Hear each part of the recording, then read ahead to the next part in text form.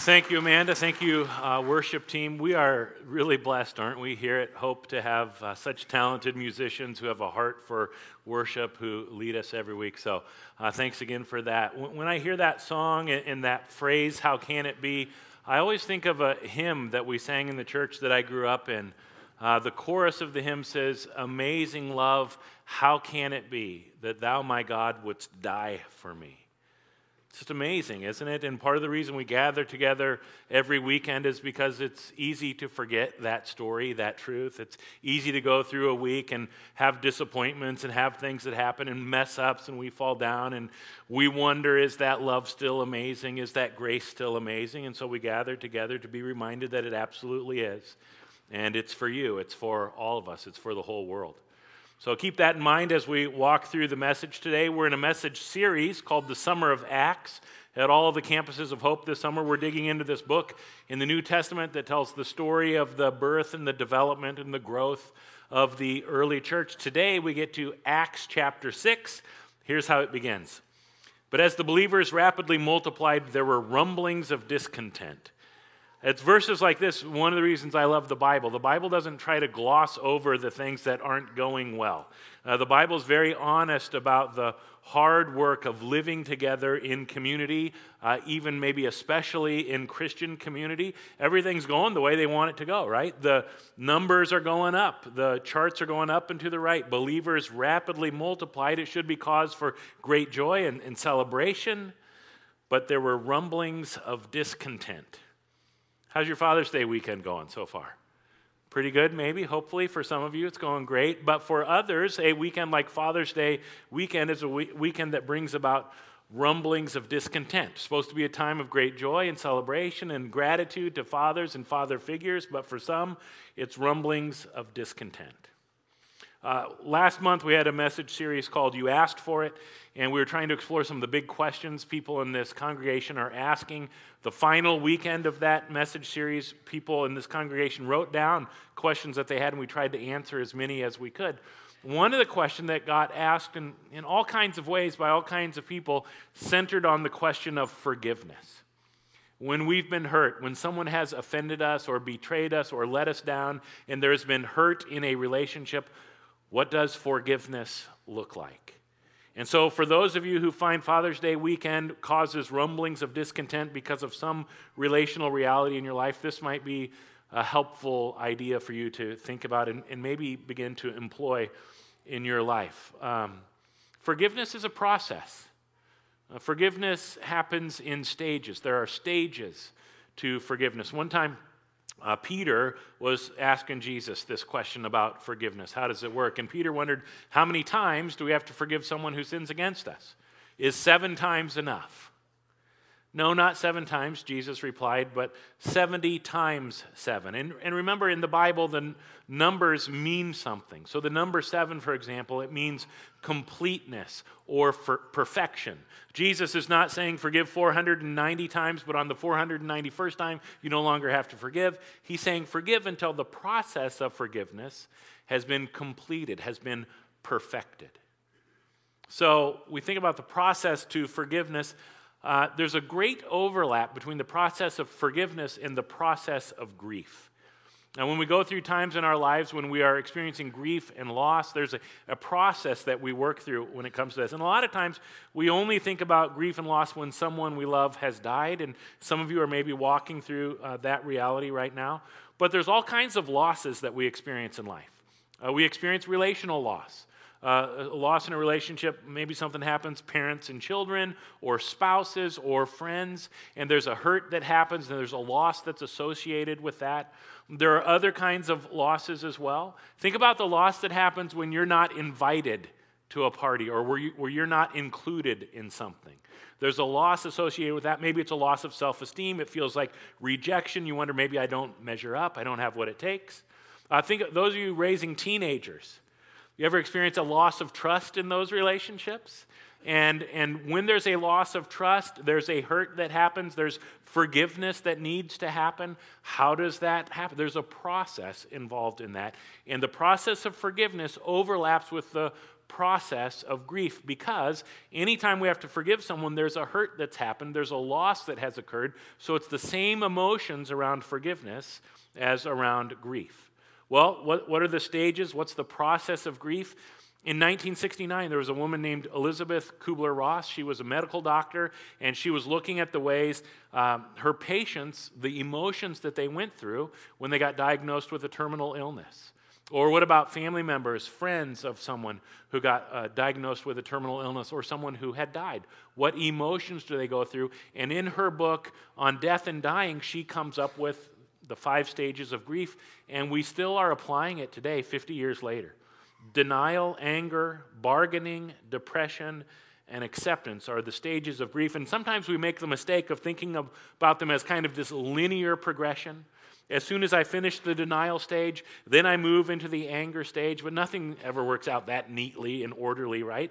There's overlap between these stages. We can be in more than one stage at the same time. We can bounce back and forth between stages. And so I want you to think about forgiveness as this process of walking through these stages. One of the mistakes that pastors can make, I think, sometimes is when congregation asks us about forgiveness, we make it sound too easy or too simple. And it's easy to point to Jesus. Look at Jesus on the cross. He calls out from the cross, "Father, forgive them, for they know not what they do." As he's being killed, he forgives the people who are killing him. Whatever it is that you're dealing with isn't that bad, just forgive them. And we make it seem like this real simple, real easy thing, and we forget that there's this whole process associated with it. When Jesus says, "Father, forgive them," he's in the acceptance stage. So I want to just kind of talk, what's the process that Jesus walks through? It's a grief process, it's a forgiveness process, and it shows up very clearly in the pages of Scripture. The last 24 hours of Jesus' life, for example. He celebrates the Last Supper with his disciples. He institutes communion, and after that meal, remember, part of the meal, Judas leaves to go round up the soldiers to come and arrest Jesus. And after the meal, Jesus takes the disciples, and he takes Peter, James, and John especially. They go to the Garden of Gethsemane, and look what Jesus says to them. "My soul is crushed with grief to the point of death." He's walking through this grief process that's going to end up at the cross, which is the forgiveness process for you and for me. It's what makes forgiveness possible. But he's walking through all of these steps. We see from the garden to Calvary, Jesus goes through these steps. He says to Peter, James, and John, "You stay here and pray. I'm going to go over here by myself for a while and pray." Remember what one of the things Jesus prays is? "If it's possible, let this cup of suffering be taken away from me." He is not in the acceptance stage when he's praying this. I'm a little hesitant to say he's in the denial stage because it feels like there's something sinful about being in denial. It's not. It's just human. It's just part of the reality of what we go through when we're going through these things that happen in our life. Jesus is also in the bargaining stage. The bargaining stage of grief is marked by the phrase, "if only." So when Jesus shows up after Lazarus has died, Lazarus' sisters Mary and Martha say, "Jesus, if only you had been here, our brother would still be alive." And it happens in all sorts of ways. My grandparents were killed in a car accident. And you go through bargaining kinds of statements when, if only someone else had been driving. If only they had left 30 minutes earlier or 30 minutes later, then they wouldn't have been in the wrong place at the wrong time. And this happens in all sorts of ways when we're experiencing grief and loss. We do this bargaining thing, if only. Now, Jesus says, "If it's possible, let this cup of suffering be taken away from me." He ends that prayer by saying, "Nevertheless, not my will, but your will be done." He's working his way to the place of acceptance. After he's been praying for a while, he goes back to his good friends who've been praying for him, right? Remember what happens? They've fallen asleep. And now Jesus enters the anger stage. "Couldn't you watch with me even 1 hour? Come on, guys." Now, therapists will tell us that anger is a secondary emotion, and the emotions that kind of are really going on behind anger are the emotions of fear or frustration, hurt, sadness. You think Jesus is scared in the Garden of Gethsemane, waiting for the soldiers to come to take him away to be crucified? Absolutely. In fact, Luke says Jesus is in such anguish of spirit that he sweats drops of blood. He is scared. He is frustrated. Couldn't you even watch with me for 1 hour? He's sad. He's hurt. He's been betrayed. He's going to be denied. He's walking through these steps. What about depression? As Jesus is making his way from the garden to Calvary, is there any depression? All of the biblical writers say that as Jesus gets nailed to the cross, at noon, darkness falls across the entire land. And it's out of that darkness that Jesus says, my God, why have you abandoned me? Why have you forsaken me? That's a pretty powerful picture of depression, isn't it? Everything is dark and God is nowhere. So we see Jesus working through these steps: denial, anger, bargaining, depression, working his way to acceptance. When he gets to a place where he can say, Father, forgive them, it's not an easy thing. He's walked the process of forgiveness, the process of grief. He gets to a place of acceptance, and he says, Father, forgive them. Nothing easy about forgiveness. It's a long road. It's hard work. It was for Jesus. It will be for you and for me when we're talking about the relational work that we have to do in our lives. And so if you struggle with rumblings of discontent this weekend, maybe a relationship with a dad, maybe a relationship, some other kind of relationship, this is the encouragement to you. Start walking through this process and see if you don't end up eventually over time in a new place of forgiveness and hope. The rumblings of discontent in Acts chapter 6 are centered on the food pantry. It's so fascinating. The Greek-speaking believers complained about the Hebrew-speaking believers, saying that their widows were being discriminated against in the daily distribution of food. That's Acts chapter 6. Now, don't read through this too quickly.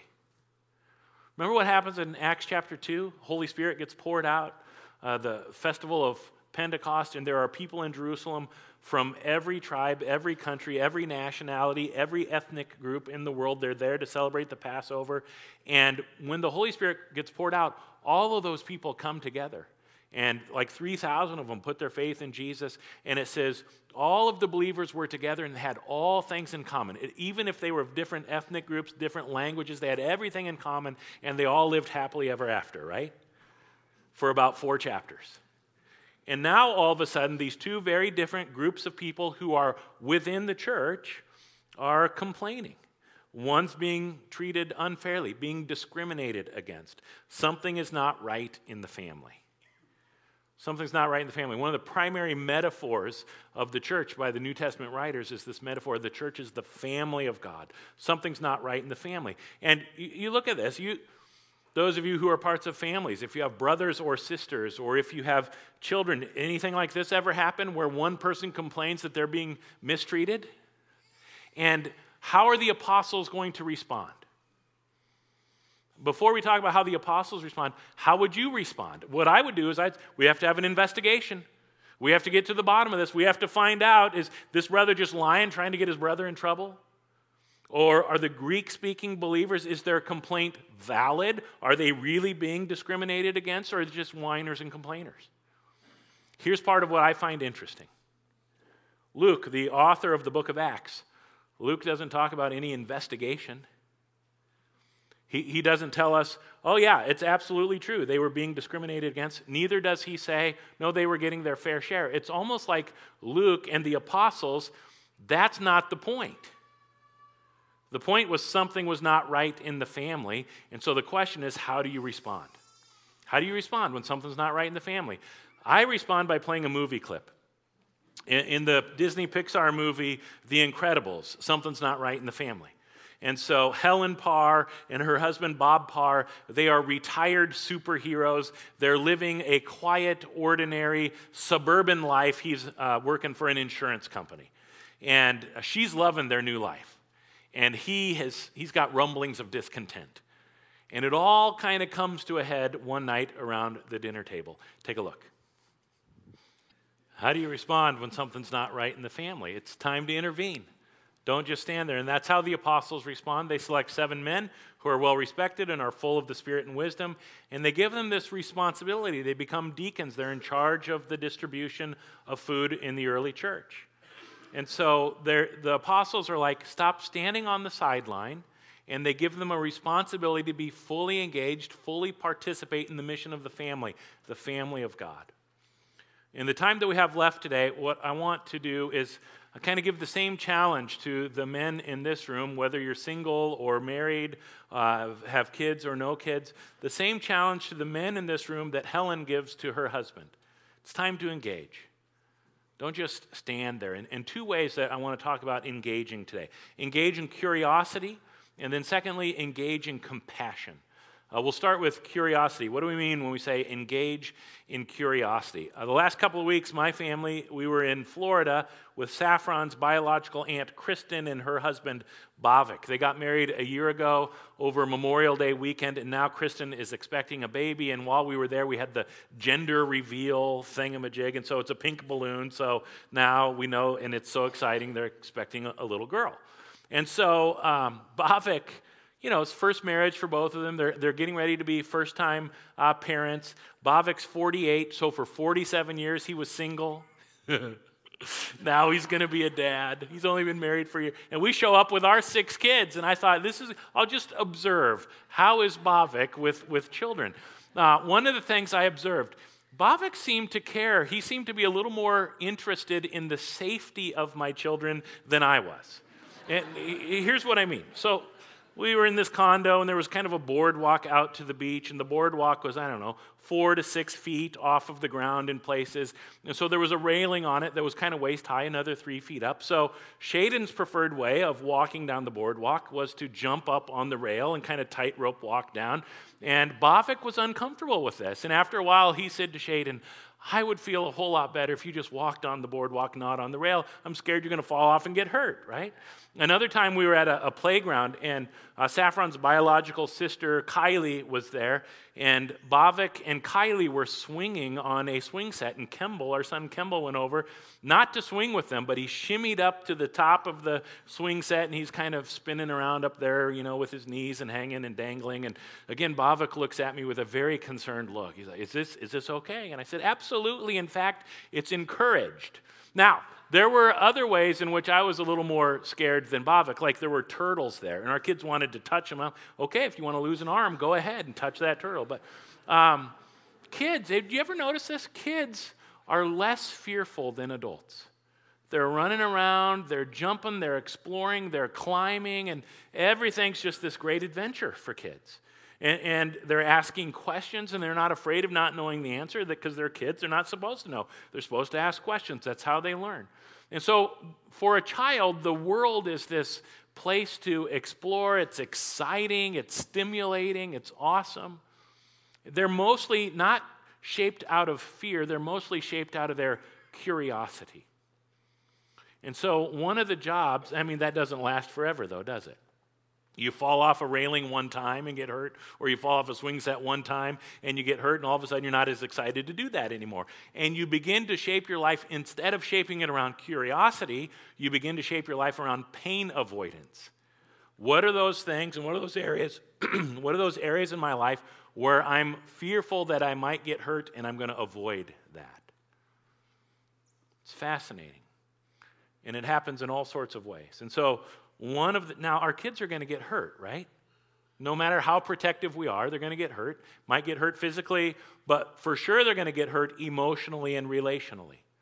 So one of the jobs that we have as parents, and maybe dads in particular, how do you stay engaged with your kids enough that as they grow from childhood through the teenage years and as they enter into adulthood, they maintain more of a sense of curiosity and not so much a sense of fear? That their sense of fear doesn't overpower that sense of curiosity. Now, it turns out curiosity is the antidote to fear, and here's part of what I mean by this. Of course, our kids are going to have fears. The idea is not that we want to have kids who are fearless, but the idea is how do we leverage their natural curiosity when it comes to their fear? So maybe they get hurt in a relationship and they're scared to make a new friend. How do we help them get curious about that? Or if they have fears for the future or fears about trying something new, how do you leverage curiosity to not hide the fear, not pretend like we're not afraid, but to bring it into the open? Because when you talk about the fear, when you get curious about the fear, it loses power. So, dads, we got to engage in curiosity. Now, if we're going to engage in curiosity and help our kids engage in curiosity, we might have to engage in curiosity about our own fears, right? So, dads, dudes, men, what are you scared of? And I was reading as much as I could this week on different people from different sort of fields and what are their perceptions of the big fears that men in our country in particular have. And here's how I kind of sum it up. Men fear not being wealthy enough, tough enough, or smart enough. And there's, again, an underlying fear behind all of those. And that is the fear of being perceived as weak. If I'm wealthy enough and tough enough and smart enough, people are going to think I'm strong. And if I'm not wealthy enough or tough enough or smart enough, the fear is I'm going to be perceived as weak. It's one of the big fears that men in our culture have. Now, I found an interesting paradox as I was looking at the fears that men have. Brene Brown, because this is our fear on one hand, but Brene Brown, a shame researcher, she talks about this message, this overwhelming message that we have in our culture. If you go to the next slide, she says the overwhelming message in our culture today is that an ordinary life is a meaningless life. This is a message not just to men, but to all people, young, old, male, female. An ordinary life is a meaningless life. But let me just talk about men in particular since it's Father's Day. I talk to a lot of men who are kind of dissatisfied in their jobs, in their careers. They're spending 40, 50, 60 hours a week doing their job, and they're not passionate about it. They don't particularly like it. They like the paycheck. They like the status maybe that it provides. They like the way it helps provide for the family, but they're not excited about it. They don't find a whole lot of meaning and purpose in it. And so deep inside them, there's this holy restlessness for a more meaningful way of spending those 40 to 60 hours that they're on the clock, that they're at their job. So, if on the one hand, we have a fear of not being wealthy enough, tough enough, or smart enough, what happens if I want a more meaningful life? Maybe I have to leave a job and take a job that doesn't pay as much. And now I have this fear I'm not going to be wealthy enough. Or I leave this job, I go back to school and have to get a whole different degree. And I find myself sitting in class as a 45-year-old going, why didn't I just do this the first time when I was 20 and now I'm not feeling smart enough? On the one hand, this fear of being perceived as weak. On the other hand, this fear of not living a meaningful, purposeful life. What's a man to do? Here's what many men choose to do. Disengage. I would much rather live disappointed than feel disappointed. I would much rather just kind of having this ho-hum, ordinary existence than actually take a risk, because what if the risk doesn't turn out? What if the risk actually leads to more disappointment? I'd rather live my disappointed life than take the risk and actually feel more disappointed. But what if we stopped standing on the sidelines of our life and of our families and we engaged in curiosity around our fears? What is it that we really fear here that's keeping us stuck, that's holding us back? What does it look like to move forward in faith with God's help? Engage in curiosity. It's the antidote to fear. Secondly, engage in compassion. Engage in compassion. So I just think this is kind of the natural tendency for men when, not everyone, but in general, when our kids come to us and they're scared, our instinct is to say, don't be afraid. Or when they come to us and they're hurt, our instinct is to say, don't cry. And we think we're helping. We think we're solving, we think we're fixing a problem. And the reality is, we're creating a whole new set of problems. Because when our kids come to us, when they're scared or when they're hurt, and we say, don't be afraid, don't cry, what we communicate to our kids is you do not have what it takes to deal with your world, your reality. And it fills them with shame. It starts to fill them with shame. If we engage in curiosity and our kids come to us with a fear, the curiosity says, let's talk about that fear. Would you be willing to talk with me about that fear, whatever it might be? When there's a thunderstorm rolling through and the kids come and jump into bed with you because the house is shaking and there's thunder and lightning, and then you just go to Google and you explain to them, no, that doesn't help either. but you just say, let's talk about this fear. Let's talk about it. Or when they come and they're hurt, we sing this song about a God who, I'm running to your arms because I know when I'm hurt, you will just embrace me. God's not going to say, stop crying. Are we the kinds of dads that our kids run to us knowing we'll embrace them and we'll say, I hate when you are hurting?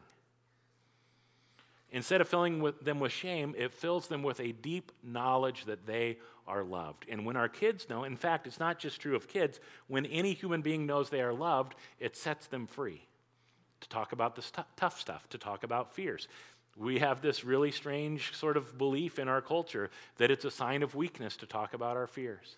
It's a sign of weakness to talk about tough stuff. And men in particular, we want to puff out our chest. I'm Mr. Incredible. Nothing scares me.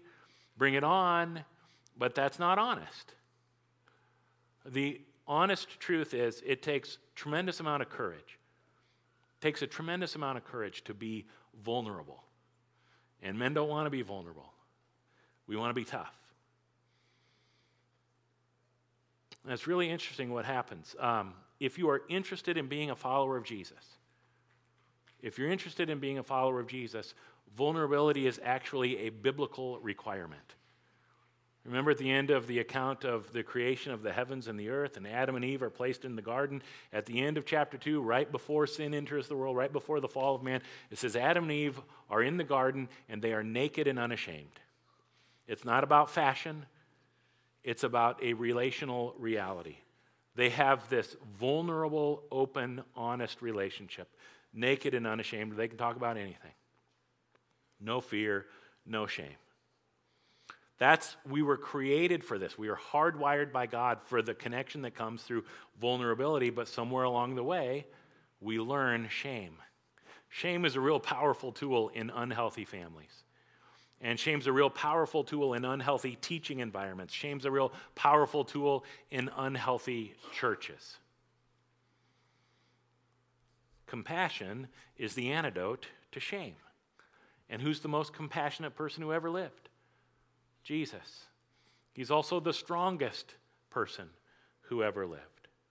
Nothing weak about Jesus. He comes to this earth out of love for the whole world. And we're told that Jesus' perfect love casts out fear. What would happen if all of us, but maybe men in particular, were to stop just standing there and we were to engage? Engage in curiosity as the antidote to fear, engage in compassion as the antidote to shame.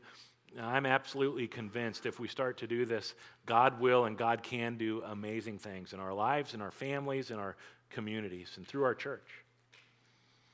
Bob Parr in the movie Incredibles, he's waiting for something amazing. His fear is he's living this ordinary, meaningless life. He's working at an insurance company, doing claims, and he's just like, I'm made for more, I'm made for more. He's waiting for something amazing. Take a look. Would you stand with me, please? Let's pray together.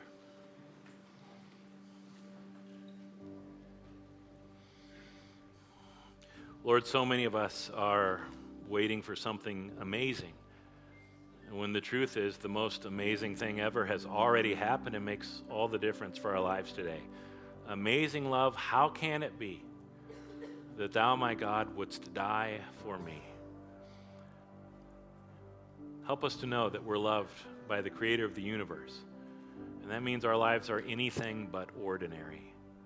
Help us know your incredible love, your amazing grace. Help us turn our minds to Calvary and to remember the process that you went through out of love for us. Help your compassion be the antidote to our shame. In Jesus' name, amen.